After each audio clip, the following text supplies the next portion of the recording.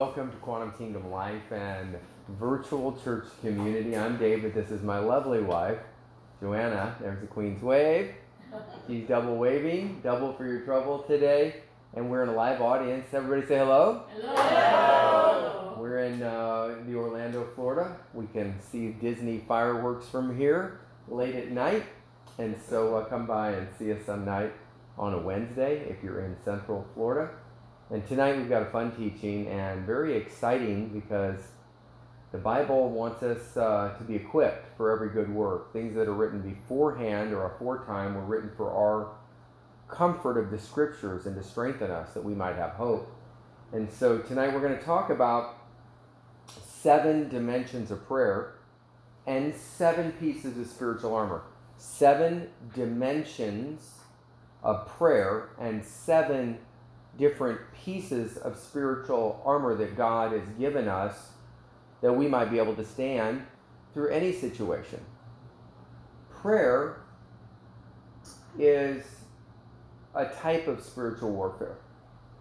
Proclamation is a type of spiritual warfare. For prayer is something we do up to God in our vertical relationship, and then proclamation or decrees or warfare is something we do against the adversary. And so we inhale in prayer. We get filled up with the wisdom of God, the power of God, the presence of God, the love of God, the mind of the Lord on the matter. And then we have the strategies of heaven on how to dismantle the powers of darkness through declaration, through decree, through proclamation, and coming against the works of darkness while releasing the kingdom of light. So anything that you bind, you also want to loose. So you can bind the negative and loose the positive. You can also bind the word of God to somebody and loose somebody from wickedness. It just depends on how you address it. The end of the day is God knows your heart, and if he gives you something unusual to pray, he'll honor it. And if you have prophetic expression in prayer, sometimes you'll begin to smite your hands together in prayer, or you raise your hand and you start doing this. As you're doing that, it's an act of obedience as the Holy Spirit is leading. Whether they marched around Jericho 7 days, once a day, and on the 7th day they marched around 7 times, and then the walls fell down. There's sometimes a prophetic act that you'll do, like the king was told by Elijah to bang the arrows on the ground, and he banged them 3 times. And Elijah was upset. He says this was a prophetic act. This was your moment in time. And you were lackadaisical, you were lukewarm, you only banged the arrows 3 times, so now you will only defeat the enemies of Israel on 3 occasions as king, but if you'd have banged them 5 or 6 times, you would have utterly destroyed them. So there's prophetic acts that take place while we're in prayer and intercession. We're going to get into the 7 types of prayer tonight, but I want to lay a foundation that warfare has 2 sides to its coin for it properly spent. One is praying to God out of relationship and getting the strategies of heaven and getting our lives and our hearts right with the Lord. And the other is proclamation or decree or warfare. And if you're only doing prayer up and not warfare against the enemy, you're not going to get the full measure. Where 1 can put 1,000 to flight, 2 can chase 10,000. How many would like exponential increase in their prayer life and victory over the enemy? Amen. So if you're only doing warfare, I know a lot of people, they're like constantly coming against the enemy. They have no peace. They're constantly in warfare. Had a vision while praying for somebody the other day who's a mighty, mighty person of the Lord. I mean, we highly respect this individual. And when I was praying, I had a vision. I saw this individual with their hand in a field frozen to a sword. And I think the Old Testament scripture is, I think it's Benadiah. It wasn't like a common verse or something that, just quoting, but I saw that in this individual. I said, I just saw you in a field with all these, dead bodies of the enemy, not human bodies, but spiritual warfare that they had been involved in. And I saw them tired, but they didn't know how to stop fighting. And their hand was frozen to the sword, and they said, oh, I know who that is. That means something significant to me. I said, God is calling you into a place of rest where you're no longer fighting the enemy for everybody else, but rather you're resting in his presence. Those that wait upon the Lord, he renews their strength. In rest, you will find rest for your soul. There's a place where God will bring us into a place of rest in prayer, just reviving and inhaling and being restored, where the angels came and ministered unto Jesus after the 3 temptations in the wilderness. And he did warfare during that time. He spoke out of the book of Deuteronomy and the 3 temptations of Jesus in the book of Matthew. And in the book of Luke is another recording of it. But in Matthew 4, you see where he overcomes the lust of the eye. I'll give you all the nations of the world. Thou hast not in mind the things of God. And he said, I'll give you, throw yourself down and do something supernatural. He says, for it is written, he will command his angels regarding you, pick you up in their hands lest you dash your foot against a stone. Satan is quoting scripture, but out of context, out of timing. And then what happens is Jesus responds back again out of Deuteronomy. Test not the Lord thy God. And he says, well, you're hungry. It's been 40 days, you've eaten nothing, you're hungry. Eat. Command that stone to be made bread. He's the Son of God. He could do that. Whatever Jesus would speak in alignment with the Lord, the Father, would come to pass, because God can't lie. If he says a white wall is blue, the minute God says it, it becomes blue, because his word goes forth and doesn't return void. It accomplishes whatever it says. The reason God can't lie is whatever he says becomes true. So if he says you're healed, you're healed. If he says you're delivered, you're delivered. And you say, well, I'm looking at my circumstances. It doesn't matter. If God spoke, it's done. Stand. Sometimes standing is prayer. Stand, therefore. Put on the whole armor of God. So really, warfare has 2 sides. God's called us to have a double-edged sword in our mouth. Right?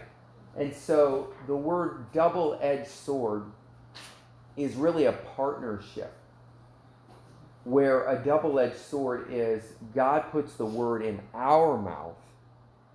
Out of your mouth shall issue forth a 2-edged sword. God puts it in our mouth from heaven, and then we speak it out of our mouth on the earth, that it might be done in earth as it is in heaven. So we partner with God. Without God, we cannot. And for whatever reason, without us, God will not. And guess what? The enemy also needs partnership in the earth, because he's a disembodied spirit, and he's looking for a few people that will yield to him, that he can step into the lives of, and he can use. I mean, God's angels aren't going to commit murder. God's people shouldn't be committing murder. And the devil, the thief, only comes to steal, kill, and destroy. He is a murderer.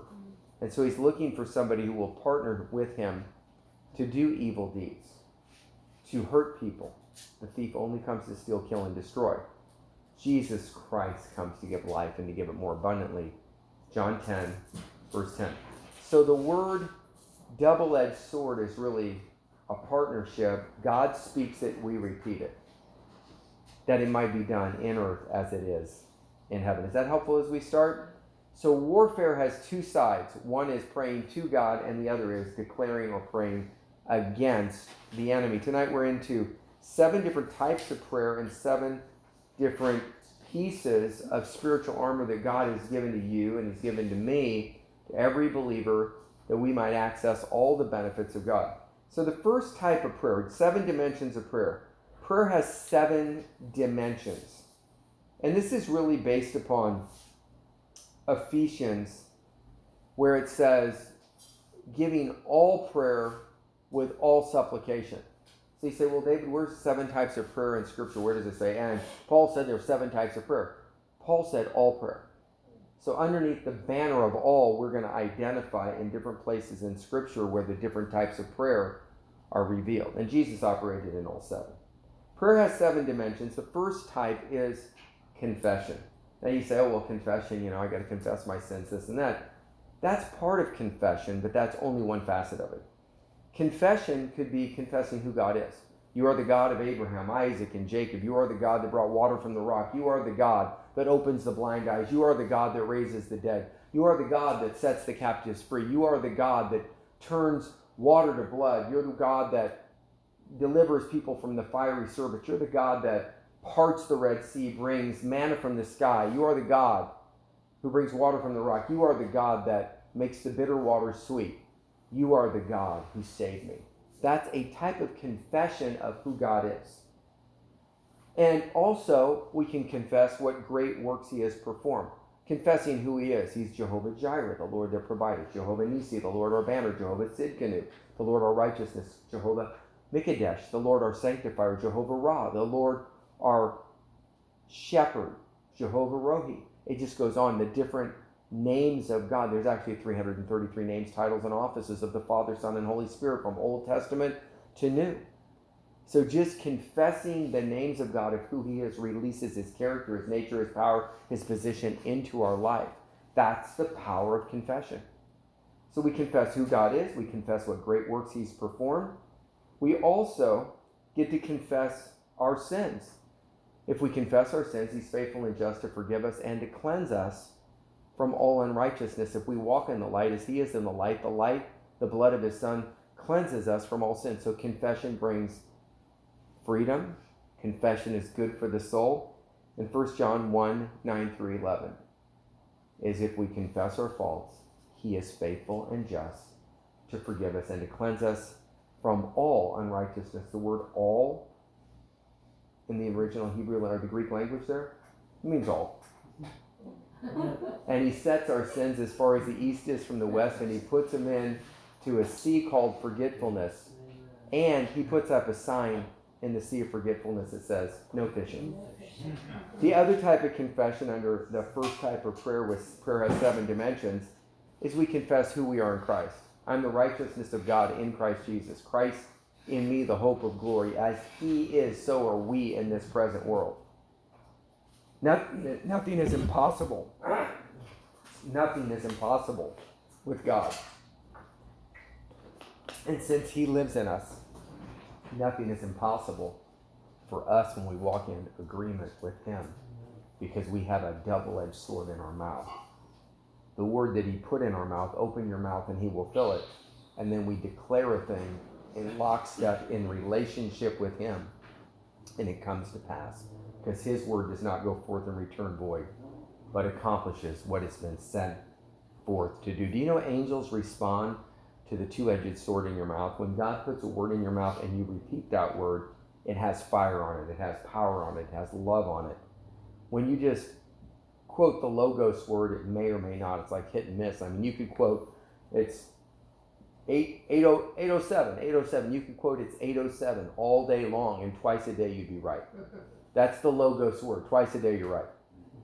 But when it's the Rhema word, it's the God-breathed word, the double-edged sword in your mouth, it's not Christian lottery. There's an old story where a guy was praying unto the Lord. He said, God, I've heard where you just open the Bible and, I get a word, and I just really need a word right now. So he opened the Bible, and it says, and Judas hung himself. So he's like, I don't like that. I better try this again, right? So he opened the Bible back up, and it says, go ye and do likewise. He's like, oh, no, that's not good. And so he opens it back up and says, whatever you do, you must do quickly. And he doesn't like that, so he opens the Bible back up again, and it says, do all the words written in this book. And so he realized that God wasn't speaking to him through Christian Bible roulette. Sometimes you have to wait upon the Lord or read passages of Scripture, and something will quicken off the page to you, and it's God speaking to you. Now, we know that wasn't God speaking to him in that way, because the Bible would never recommend that somebody go kill themselves. Thou shalt not commit murder, right? So that's just an illustration. So that's confession. Prayer has 7 dimensions: confession, confessing who God is, confessing what great works he's performed, confession of our sins for cleansing, and confessing who we are in Christ, and even more so, who Christ is in us. The devil's not afraid of you. He's afraid of Christ in you, the hope of glory. And when you carry his presence and his nature into the situation, what happens is the enemy sees Christ in you. We're hidden in Christ. In him we live and move and have our very being. And when you show up on the scene and you're hidden in Christ, meaning you're walking with him and you've been sent into the situation, do you want to know what happens? The devil doesn't see you. He sees Christ in you, and he's afraid of Christ in you. Okay, number 2, supplication. 7 different types of prayer, 7 dimensions of prayer available to every believer. Number 2 is supplication, which is basically requests and needs. And if you'll start with the confession of who God is, confessing what great works he's performed, confessing our sins for cleansing, confessing of who we are in Christ, you'll have great faith for now petitions or supplications, requests and needs. And what happens is you'll already have the mind of the Lord on this matter. You'll be in lockstep with him. You'll be working from him in prayer instead of trying to reach him in prayer. You ever prayed and felt like the heavens were brass? Other times you're like just in the flow of the Holy Spirit. You know, I heard somebody share something with me. They said, courage is simply fear that has said its prayers. Courage is fear that has said its prayers. So we go into the prayer closet weak, beggarly, confused, frustrated, angry, anxious. But when we connect with him, something happens. We get changed from Clark Kent to Superman in the booth, in the secret place. And we come out clothed with power from on high. And we come out bold as a lion. We go in like a weak kitten, but we come out with the Lion of the tribe of Judah in us. So number 2 is supplication, which is requests and needs. Requests and needs. There's nothing wrong with giving requests and asking for needs. But don't start with requests and needs. First confess who God is. You're the God of Abraham, Isaac, and Jacob. Then confess who God, what great works he's done. You parted the Red Sea, you raised the dead, you opened the blind eyes, you bring water from the rock. Now our faith level starts to rise, because faith comes by hearing, and hearing by the word of God. Romans 10:17. So if we quote the word and declare the word and speak of who God is, let God arise, let his enemies be scattered. He inhabits the praises of his people. And we declare that our faith level rises when we hear the word of God coming out of our own mouth, based upon the scripture. And supplication is 2, requests and needs. Number 3 is intercession. Now, intercession is praying in the Holy Spirit for others. Romans 8:26 says, when we don't know what to pray for as we ought, the Holy Spirit helps us in our weaknesses or frailties and makes intercession for us with groanings that words cannot express. Romans 8:26. So there's a type of intercession that comes upon us. Do you know you can't intercede for somebody unless the Holy Spirit empowers you to? You and I can never enter into intercession on our own. We need the Holy Spirit to empower us to intercede. When we don't know what to pray for as we ought, the Holy Spirit makes intercession for us or through us with groanings that words cannot even express. The word groanings with words that cannot be expressed in the original Koine Greek language that the New Testament is written in is words that cannot be articulated in human speech. If we speak in the tongue of men and angels. So sometimes you'll get an angelic tongue, sometimes it's just a groaning and you're just crying out. You can't even get words out. But the groanings that words cannot express have been inspired by the Holy Spirit, and God understands your cry. Just like you understand a baby's cry from across the room, whether they're hungry, whether they're just being bothersome, whether they want to be held and picked up, or all of a sudden you hear a cry, you're like, oh my God, they're hurt. Boom! And you dart across the room. The baby didn't say, I'm hurt. The baby didn't say, I'm hungry. The baby didn't say, I want to be held. You know by the cry. And if you and I can discern that, how much more can our Heavenly Father? So, praying in the Holy Spirit for others is intercession.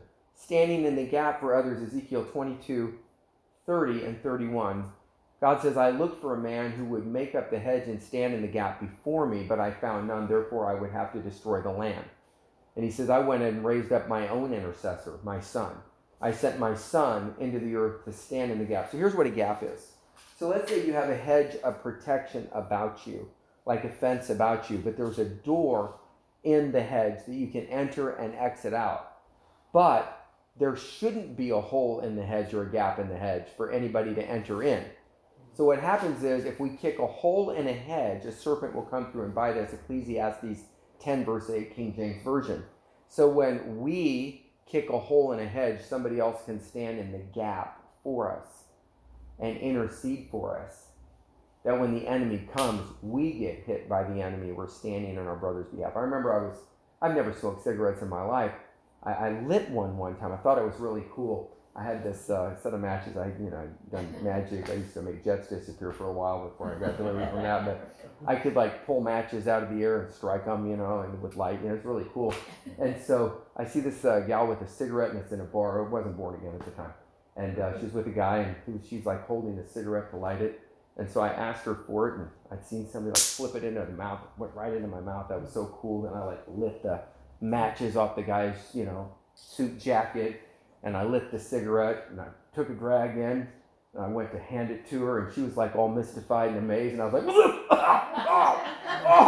how do you smoke those? Oh my God, that's terrible. And I walked out, in utter failure, and realized that cigarettes weren't for me. Thank God. Anyway, my point is this. So I've never been addicted to cigarettes by the grace of God. And I began to intercede for people that wanted to get delivered from cigarettes. And this is while I was incarcerated during that short little 20-year stint. Time, flies when you're having fun in the Lord. But here's what happened is I would begin to intercede, and I would stand in the gap. It didn't get them delivered from the addiction that was in them, but it got them freedom from the demon that would come through the hole in the hedge and bombard them and try to tempt them, torment this and that. And I'd be waking up in the middle of the night with demonic dreams of me smoking a cigarette and getting that, feeling you get from nicotine, which I've only had one time in my life, from half a drag off a cigarette, not to be repeated. And so let me just say this. If you smoke cigarettes, somebody says to me, am I going to go to hell if I, smoke cigarettes? Absolutely not. You go to heaven because you're born again. You go to hell because you're not born again. But if you, keep smoking cigarettes, you might get there quicker to heaven. But you will be in the non-smoking section for eternity if you know Jesus. So, so what happened is I started experiencing spiritual warfare while standing in the gap, making up the open door, the hedge. Or serpent comes through a hedge of protection if we kick a hole in a hedge through bad decisions. And you can make bad decisions with cigarettes. You could make it with, high fructose corn syrup, eating way too many donuts, too many carbs. Everybody makes different decisions. We like to say, in the church we don't drink, smoke, or chew, or go with girls who do. But man, we drink lots of coffee, lots of donuts, and we do late night eating. We look like roly-polies, and and the world's like, why would I want to backslide and get into fellowship with you? I think we need to have a good, well-balanced life. And when I say well-balanced, I don't mean a little faith and a little unbelief. Okay, that's a joke. Okay. So what happened is I'm having these demonic, tormenting dreams as if I want to smoke a cigarette. Now remember, I don't like cigarettes. So I can only imagine what it's like for the person who's trying to break that addiction without somebody standing in the gap. Jesus forever liveth to make intercession for the saints of God that come to him. Hebrews 7:24. The devil forever accuses the brethren. The accuser of our brethren has been cast down, who accused the saints of God before the throne of God day and night. Revelation 12:10 and 11. So Jesus is the intercessor standing in the gap for us. And he forever liveth to make intercession. You want to know how he does it? Through you and me, double-edged sword. He inspires you to intercede in behalf of somebody else. Have you ever had the spirit of intercession come upon you? You're, listening to music, you're talking, all of a sudden you're like, I got to pray for so-and-so. Or you're wakened up in the middle of the night and you have to pray, and you're like, get up. And it could last, 60 seconds. It could last 60 minutes. You just don't know. But when it comes, you've got to stay in there until it's over. And afterward, you find out there was a major thing that was occurring. They were either being tempted, they were in a potential car accident, a dangerous situation, or their life was in danger. And Jesus forever lives to make intercession. He was looking for somebody to partner with on the earth, which was you or me, in that person's behalf. Because God loves us just the way we are, but he loves us way too much to leave us in our current condition. He changes us from grace to grace, faith to faith, glory to glory. He causes the path to go brighter and brighter as we journey down and we grow and mature. We walk in the measure of the fullness of the stature of Christ. And he loves to see us grow. I want to share this. If you had a child who was, say, wetting the bed at a young age, 5 days a week, and that child got down to wetting the bed one day a month, you'd be very happy as a father or a mother. You'd be proud of your child. Now, if that child went on a sleepover with like 20 people, and that was the night once a month where they wet the bed, and everybody around them's looking at them like they're the bedwetter. Yeah, bedwetter. Right? They'd come home in tears, completely rejected, social rejection. They're not rejected by the father or the mother. They're embraced. Son or daughter, I'm so proud of you. You went from 5 days a week to 1 day a week to now 1 day a month. It just happened to be you hit the lottery, and I'm sorry that happened. So when we see other people that stumble 1 day a month, but they used to stumble 5 days a week, we have a tendency to call them sinner. Right? But what's God's perspective on them, who forever lives to make intercession for them that they might become better? The only time we look down upon a person is when we're bending over to help pick them up, dust them off, put their feet back on solid ground. Because the thief only comes to steal, kill, and destroy. Jesus comes to give life and to give it more abundantly. The thief, the devil, is the accuser of the brethren. Jesus forever lives to make intercession. What ministry are you partnering with? The ministry of Jesus, interceding for those who are stumbling? Or are you in lockstep in partnership with the ministry of Lucifer, the devil, the accuser of the brethren, right? Who loves to accuse. This is how you can tell what ministry you're in, by how you spend your time, what you talk about, because you can use your time in confessing who God is, confessing his great works, confessing our sins and the sins of our people, interceding, and confessing who we are in Jesus. Or we can confess how bad and how this one's this and that, come on. So this is how you can tell, based upon the words and the time you spend out of your mouth, who you represent. And who you represent in this earth is who you get to spend eternity with. Because you're in partnership. Amen or ouch, hallelujah, or heretic. Okay, let's move on. Anyway, hopefully that helps somebody. So what happened was, then God gave me an anointing to pray for people to get delivered from cigarettes. And I would curse the root of nicotine, and I could literally smell the demon leave them. I'm not saying everybody who smokes has a demon. Most of the guys that I knew smoked did. Of course, they had a lot of demons in a lot of other areas. They were incarcerated, not for, jaywalking, and so, they did some other things. But my point is this: I started cursing nicotine, and when they were ready, they would get delivered like instantly. And the whole desire would, like every plant that's not been planted by my Heavenly Father, Jesus said, will be rooted up. Matthew 15:13. And we'll pray tonight as we leave and ask the Lord to break addictions. We'll just command him, because we're prayed up. Double-edged sword. God's brought this up tonight. It's certainly not in my notes. So God wants to deliver some people from addictions, whether pornography, drugs, alcohol, nicotine, marijuana, and other things. If you want to be free, God will deliver you. God always promises to deliver us from our enemies. But he never promised to deliver us from our buddies and our friends. As long as that thing's still your buddy or your friend, he won't deliver you. If you're 97% sure you want to be delivered, I'm not going to pray for you. God delivers the desperate. I'll pray for you and intercede for you. But as far as a declaration to get you free, when you're ready, God's ready. You're not waiting on God. God's waiting on you. He already paid the price 2,000 years ago, and he loves you this much. Cool, huh? Okay. 7 types of prayer. First one is confession. Second one is supplication, which is requests and needs. Let your requests or your needs be made known unto God. Number 3 is intercession, praying in the Holy Spirit for others. And second part of intercession is standing in the gap to make up the hedge.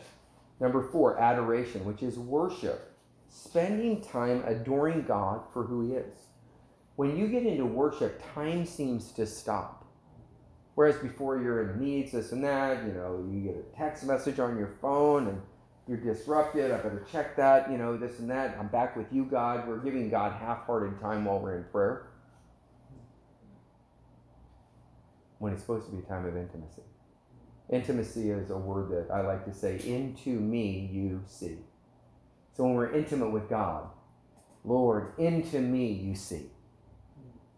Reveal to me the secret things of my heart. I'm letting you in. You know it all anyway, but I'm willingly opening the door for you to come in and sup. for us to have a table of peace together. If there's anything in there, root it up, pull it down, overthrow, destroy it, that you might build and plant afresh.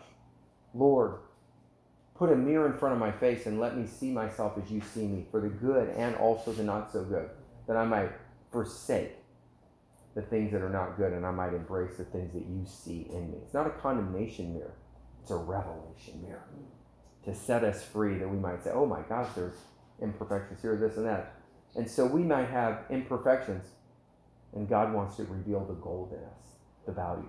And we're focused on the dross. I'm 99% good, but this 1% dross. You know what 14 karat gold is? It's like 50% pure gold. 18 karat gold. 24 karat gold is like 99.99, right? But most people don't wear 24 karat gold. It's too soft. Yet we find great value in our necklaces and our watches and our bracelets. Like, oh, that's a beautiful bracelet. We should find that kind of gold value in each other. Instead of the impurities that we see in each other, let's call out the gold. Amen? We need to encourage one another. Okay, so worship is worshiping God for who he is. And worship can really only happen by revelation. So when we're giving God thanks and praise, we can do that. We thank him for what he's done, past tense. We thank him for who he is, what he's doing right now. We praise him for that. Enter his gates with thanksgiving in our heart. We enter his courts with praise. Outer courts is gates. Thanksgiving, what we see. Courts is praise, what he reveals from his word. And then worship is for who he is, Holy of Holies. Outer courts, inner courts, Holy of Holies. 30, 60, 100-fold harvest. Ask, seek, knock. For all who ask, it is given. All who knock, the door is open. Right? All who seek, find. So it's ask, seek, knock. If we ask, petitions need, he gives it to us. We seek, we'll find. He'll give us revelation, and we'll praise him for it. And if we knock, the door is open, and we come in, where deep calls unto deep, at the noise of his waterspouts, all the billows and waves of his presence wash over us. In the ark of the covenant presence of God, that Shekinah glory, we come clothed in his powers. We walk out into the day, and we're the superheroes. We went in as Clark Kent with kryptonite on. We came out as Superman, Superwoman, Wonder Woman. We're clothed in the power of the Holy Ghost.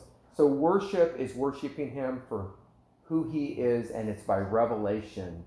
The angels, the six-winged seraphims in Isaiah chapter 6, Isaiah says, woe is me, for I'm a man of an unclean lips. I'm a man of an unclean people. And God says, who will go? He says, Lord, I'm filthy. And an angel came and grabbed a coal of fire off the altar, and he came and put it in Isaiah's mouth in the vision, and his mouth was cleansed. And he says, whom will I send? He says, Lord, send me. See, it's God who sanctifies us. We don't sanctify ourselves, but we consecrate ourselves. Do you see the difference? Consecration is when we offer ourselves to God. Sanctification is when he cleanses us. When you go to the car wash, you have to show up for them to sanctify your car. Right? They don't show up to your house. They might for a premium. They might because somebody bought a Groupon and had them sent. Somebody might be interceding for you to be sanctified. They might have paid the price in prayer and fasting for you. But at some point, we have to consecrate ourselves. I have the monthly membership at the car wash. I go often. But they don't sanctify my car until I show up and pull in that secret place. And then the water comes and the bubbles come and it cleans and the brushes, and that's what prayer is like. We consecrate ourselves unto the Lord. Then he sanctifies us. So when we spend time adoring God for who he is, that is a type of worship. And that worship falls under the banner of number 4, adoration. So just to repeat, number 1 is confession. Number 2 is supplication. Number 3 is intercession. Interceding for others. 4 is adoration, worshiping God for who he is and spending time with him in his presence, where sometimes you don't say anything. You're just there with him. And his nature rubs off while you're with him. Hang out with the devil, his nature will rub off on you. Bad company corrupts good manners. Guess what? The anointing comes by association too. By hanging out with anointed people, you'll be rubbed with that oil. Hanging out with God in a secret place, wherever you're at, his nature will rub off because he is the anointed one and the anointed. Okay, number 5, communion. Resting in his presence, Psalms 46:10. Be still and know that I am God. I will be exalted in the earth. I will be extolled in the heavens, and exalted in all the earth.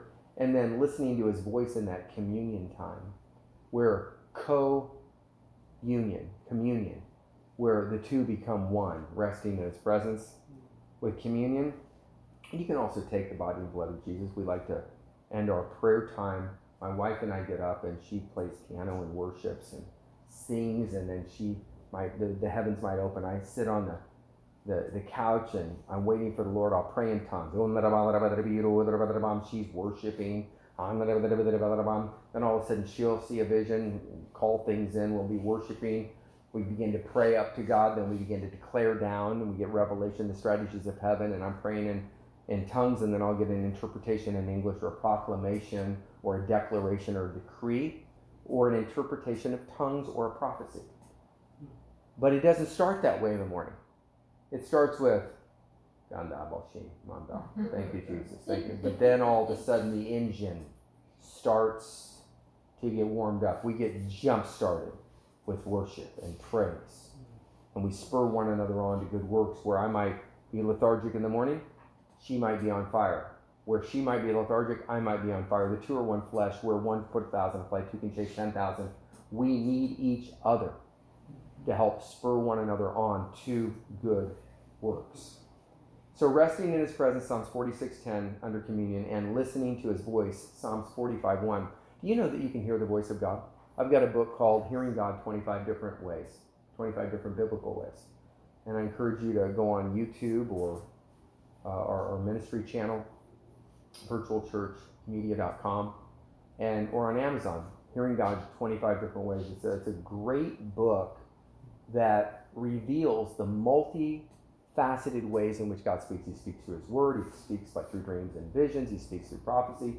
He speaks through angelic visitation. He speaks through the internal audible voice of God, the still small voice of God, the audible voice of God. He speaks through quickenings of the scripture. The primary way in which God speaks is through his written word, through the trusty 66 books of the Bible, between those two fine Corinthian leather covers, or between the two fine pieces of cover on your iPad now, where you can flip through, or the audio Bible. But God speaks to us primarily about 90% of the time through his word. If we read his word, we pray unto him, and then we read his word. When we pray unto him, it's us speaking to God.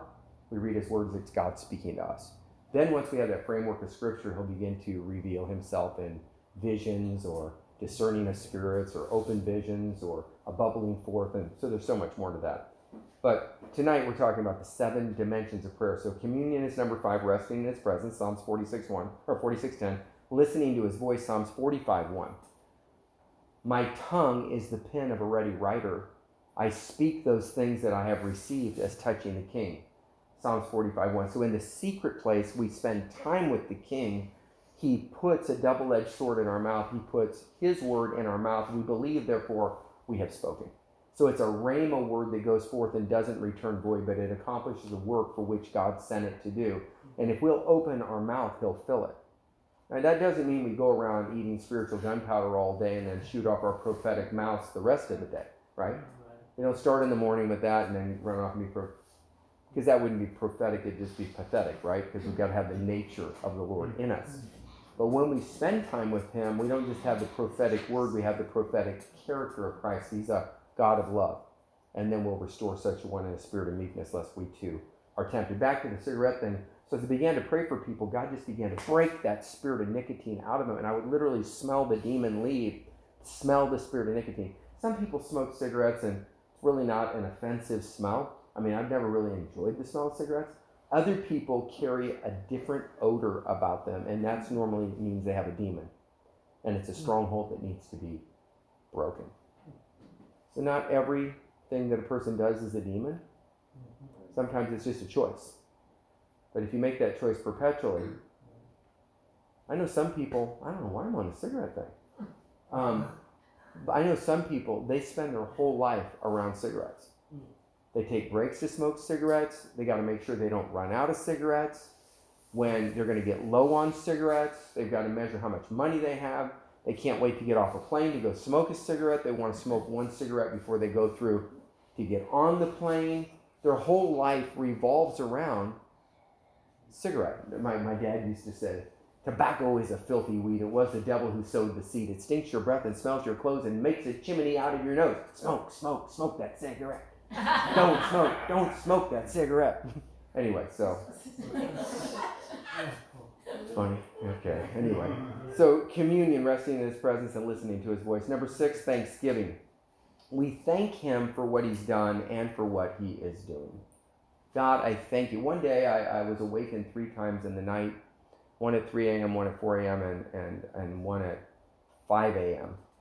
And it was 2 women with clipboards, and I think they were symbolic of angels or messengers. And I was in like an office park, sitting down ready to maybe eat lunch or something. It was a bright day, industrial park, and I was on a nice bench and manicured, kind of area with beautiful lawns. And these 2 women showed up, one with a clipboard in her hand. One stood, and the other one said, "The Lord, the Father, has invited you to the office of Thanksgiving at 5 a.m. And I thought, the office of Thanksgiving? I said, he has? She says, yes, he has. And she looked at her clipboard. And I woke up, it was 3 a.m.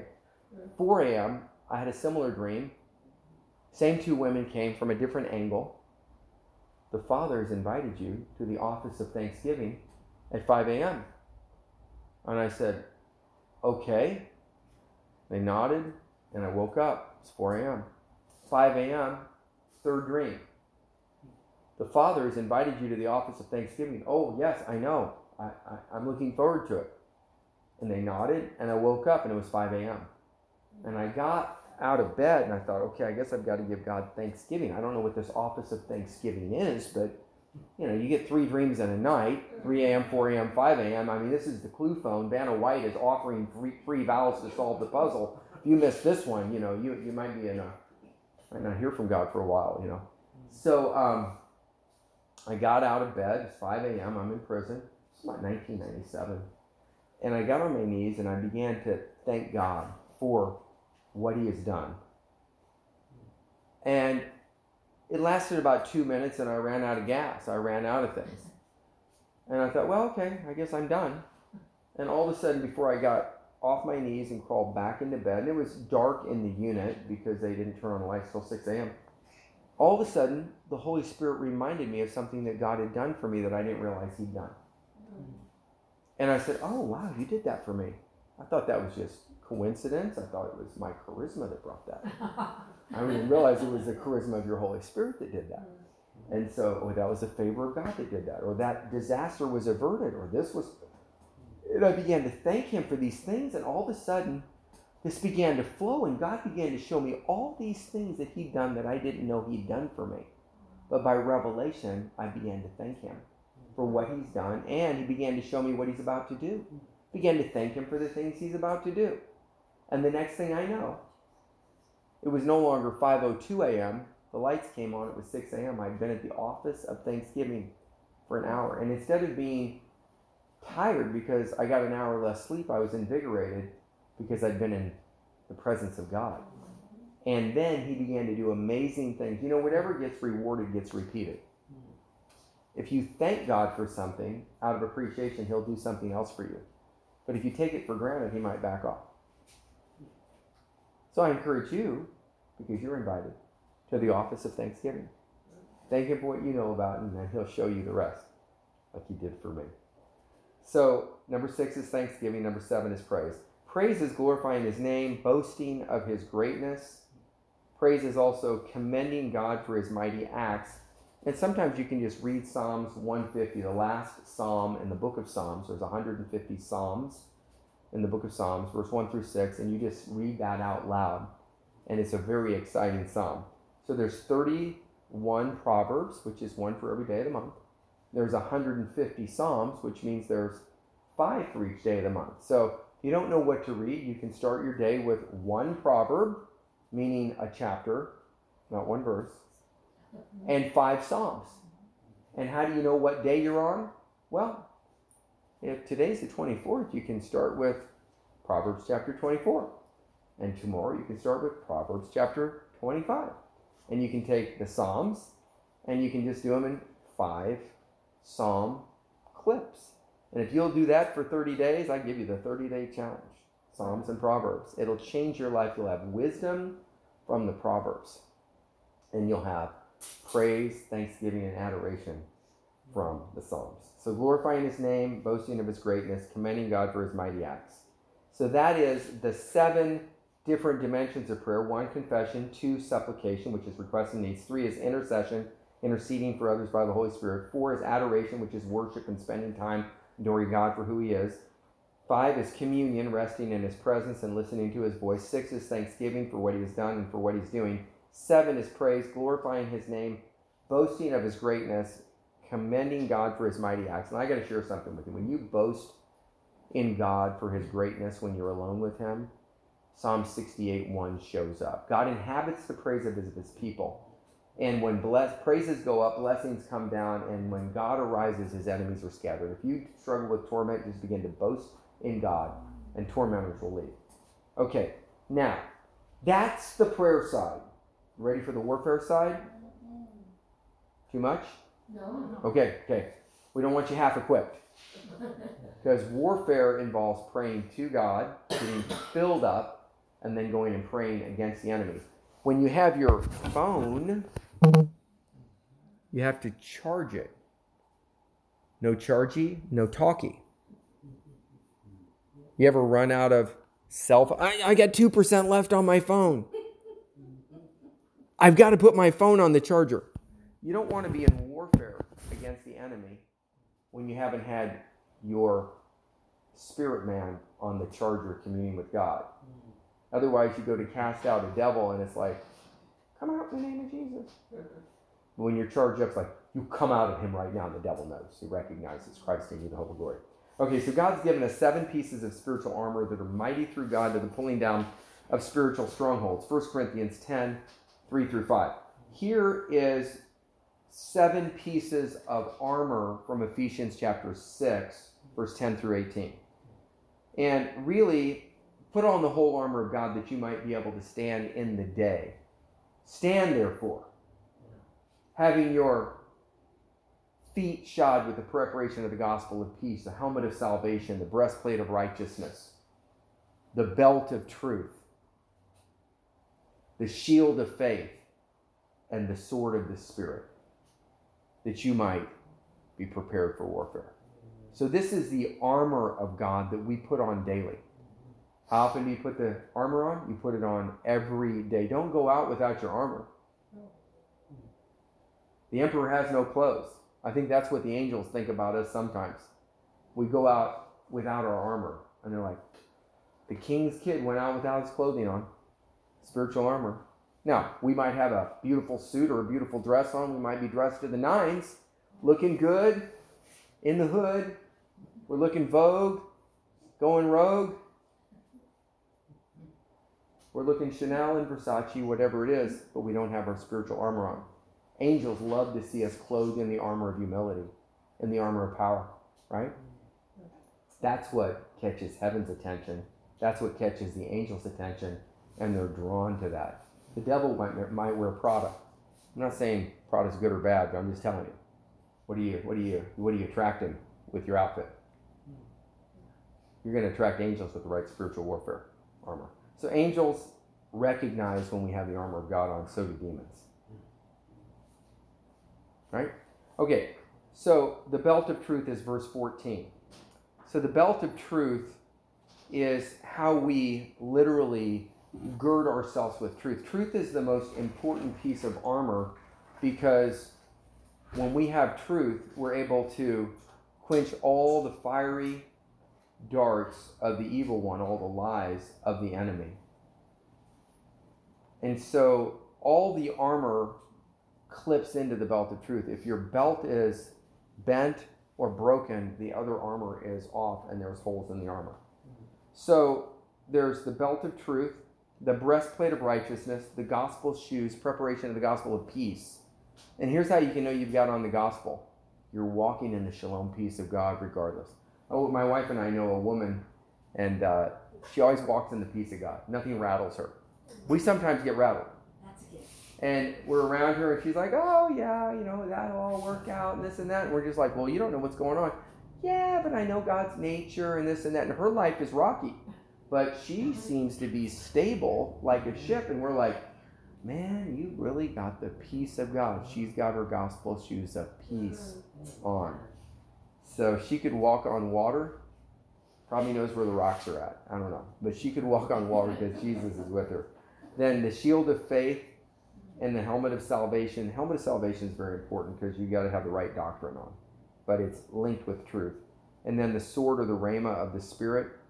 And then there's a seventh piece of armor. It's actually not in Ephesians 6:10 through 18. It's actually the lance of intercession. So when we intercede, we get a free shot at the enemy.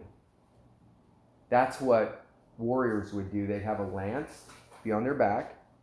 And as they would go into battle, they would grab the lance and they would shoot it 30 feet away at the person. And if it hit them, now the person's wounded, they can show up and finish them off with the sword. Wouldn't you like to have a free shot at your enemy? The lance of intercession. You can take the enemy out with intercessory prayer. Isn't that beautiful? Might be a little gruesome as you have the perspective, but the thief only comes to steal, kill, and destroy. He's trying to take your head off. He's trying to take your children. We're in a real battle. This isn't kumbaya, my Lord. Kumbaya. It is come by here, my Lord. So we can go to war against the adversary. And then I just want to share this. So the lance of intercessory prayer is our free shot at the enemy with complete safety outside the adversary's reach. This lance can effectively fell our enemy in prayer from a distance before we engage in battle face to face in the natural. King David won the battle against Goliath with his sling and his rock, and then from a distance, and then cut off the giant's head with the giant's sword. 1 Samuel 17:50 through 52. This could be referred to as a symbol of how we can fell or defeat our enemies with intercessory prayer in warfare. Whatever was written aforetime was for our learning, Romans 15:4. We can defeat the devil, his angels, and demons, his fallen angels, with other types of prophetic weaponry. Some examples include shouting, 1 Samuel 4:5 and 6, smiting our hands together to double the punishment, Ezekiel 21:1 through 4. This is prophetic acts by the Holy Spirit, not just flesh shows, not this and that. David danced before the Ark of the Covenant. That was a type of prophetic act. Marching around a city and shouting, Joshua 6:1 through 5 and verse 20. Breaking pitchers and blowing trumpets, clay pitchers and blowing trumpets, Judges 7:20 through 22. Fasting also destroys the yoke of the enemy, Isaiah 58:6 through 13. Is not this the fast that I have chosen to destroy the wicked yoke, to set the captives free? Then you will ride on the high places. Then you will hear a voice in your ear. Here's the way, walk in it. One day the Lord spoke to me about fasting. And by the way, Jesus talked about fasting. Jesus says when you pray, right? He says when you give, and he said when you fast. He didn't say if you pray, if you give, and if you fast. Fast, it's not a dirty four-letter word. It's a beautiful four-letter word like love. So when we do push-aways from physical food, God will feed us spiritual food. But this is what the Lord spoke to me one day. He said, David, fasting is not required for your salvation. It has been given unto you as a gift to access all the benefits of God. This one cometh forth by nothing but prayer and fasting, Mark 9:29, King James Version. Okay, so there's a little fasting thing. Do some push-aways. And by the way, it doesn't have to be 40 days. You can start with 40 minutes if that's all you can last. It doesn't have to be no water. You can do water only. You can do tea. Just work. The easiest way to fast is not eat anything after 6 p.m. and not eat anything before noon the next day. That's an 18-hour fast. Pretty cool, huh? Then the next time you can try 6 p.m. to 3 p.m. Now you've got a 21-hour fast. Then you can go 6 p.m. to 6 p.m. Now you've got a 24-hour fast. And once you get one of those under your belt, you can try a day and a half or 2 days or 3 days. I've been 21 days before. My wife has been 40.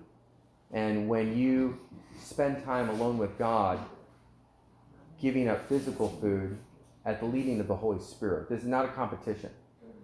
You know, if you are spiritual after 3 days, you're probably better off than the person who went 40 and came out looked like they've been baptized in lemon juice, mean as a hornet, right?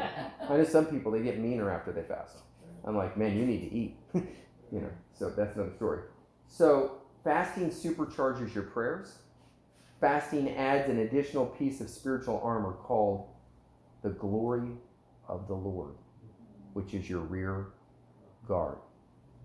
When you fast, you not only have the full armor of God on, you've got the lance of intercession, but you've also got the glory of the Lord that covers your backside. Fasting destroys the yoke in us, and it gives us power to destroy the yoke over other people's lives of the enemy, and it gives us power to defeat our enemies. Conclusions. We have been given spiritual weaponry from God to battle against the enemy. It's use it or lose it. Use it or it stays in the closet, right? We are not to be ignorant of the enemy's devices, 2 Corinthians 2:11. We're not ignorant. Do you want to know what knowledge of an attack does, or knowledge of the enemy's plans? It gives you half a chance not to be tripped up by it or defeated by it. Half a chance, because you know about it. You have foreknowledge. But it should give you 100%. But we can't just sit around on our blessed assurance eating spiritual bonbons. We have to take action in intercessory prayer and warfare and things in the natural as the Lord leads. We must stay in an attitude of prayer. And by the way, these weapons work effectively when we're in right relationship with God. Prayer is inhaling, warfare is exhaling. No inhaling, no exhaling. Inhale, prayer. You go to do something, exhale in warfare. But if you always doing the warfare,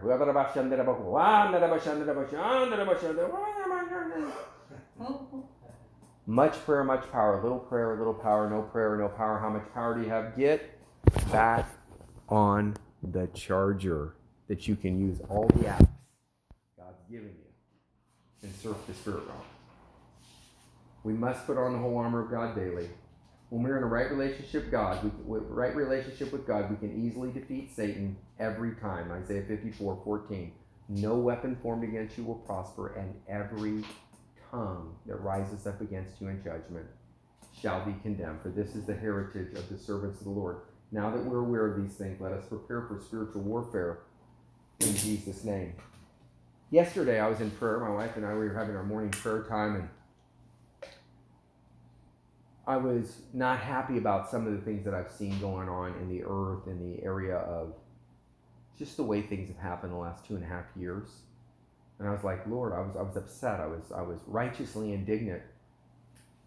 And I said, Lord, when are you going to come in? When are you going to do this or that? When are you going to intervene? You know, this looks bad. And Jeremiah said, why do the wicked prosper, Lord? You know, so he went through similar things. And here's what happened. The Lord invited me to come up higher to see things from his perspective. Because the Lord sits in the heavens and he laughs and he has the wicked in derision. So here's what happened. In a vision, the Lord took me from praying up to him about these situations that I'm seeing on the earth, people in positions of power and office and, you know, just some injustices and double standards. And he took me above the warfare and he allowed me to look down and to see what was taking place on the earth. And he said these words to me. If my people, which are called by my name, will humble themselves and pray unto me and turn from their wicked ways, then I will hear from heaven and I will heal their land. This isn't a political battle. It's a spiritual one.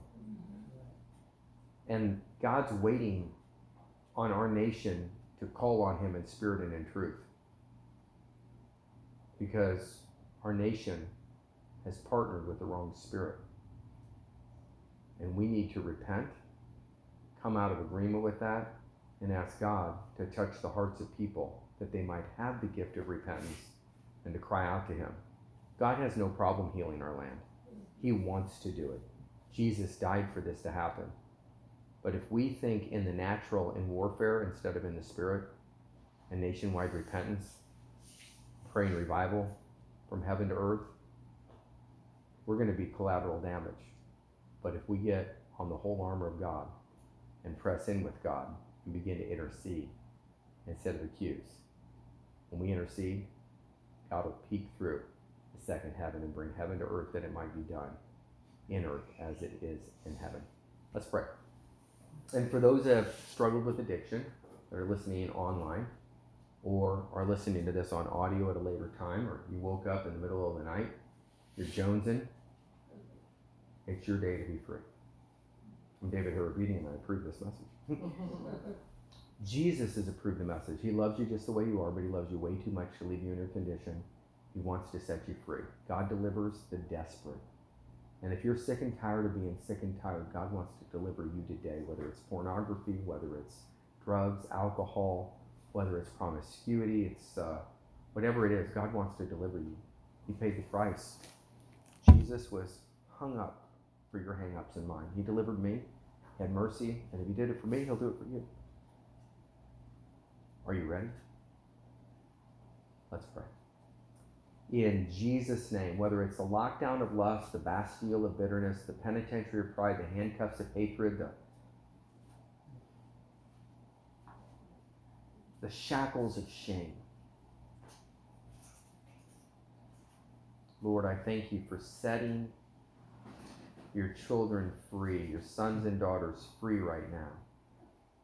I break the power of addiction, nicotine, that weed spirit, that 420 spirit. I break your power right now. Every plant that's not been planted by my heavenly Father shall be rooted up right now. I root it up. I root it up. I release the angels of the Lord to come minister to you. I also speak to that area where there was addiction. All addictions are a need for love. I release the Father's love to you to replace that woundedness, that rejection. Spirit of rejection, I break your power. Hope deferred, I break your power. Right now, I command you to come out right now. This individual's life. Father, I thank you for giving them new vision, a new perspective. I thank you for elevating them like you graciously brought me up in the realm of the Spirit yesterday in prayer that changed my perspective off of people and positions of influence or power and put it back on your ability to touch the lives of those on earth that will cry out to you, and then you would hear from heaven and heal the land. We thank you now. And I declare and decree freedom, freedom, freedom. I declare freedom by the power of the Holy, freedom by the blood of Jesus, freedom by the word of God, freedom by the sword of the Spirit. I declare freedom. And I declare addiction is broken right now. In Jesus' name.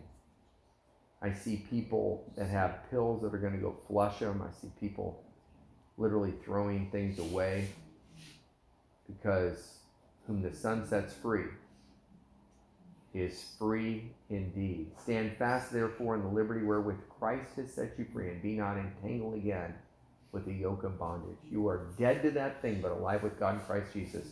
Just say, I'm dead to sin, but alive with God in Christ Jesus. I'm dead to that thing, but alive. Anytime it tries to come back, you just say, I'm dead to cigarettes. I'm dead to that thing. You can name whatever it is in that blank, whatever has been your stronghold. Say, I'm dead to that, but alive with God in Christ Jesus. If old things have passed away, all things will become new. Thank you, Father, for cleansing them from their very thought, the thinking patterns. And I thank you, Jesus, for standing in the gap to make up the hedge. When the enemy comes back in, they're not bombarded anymore.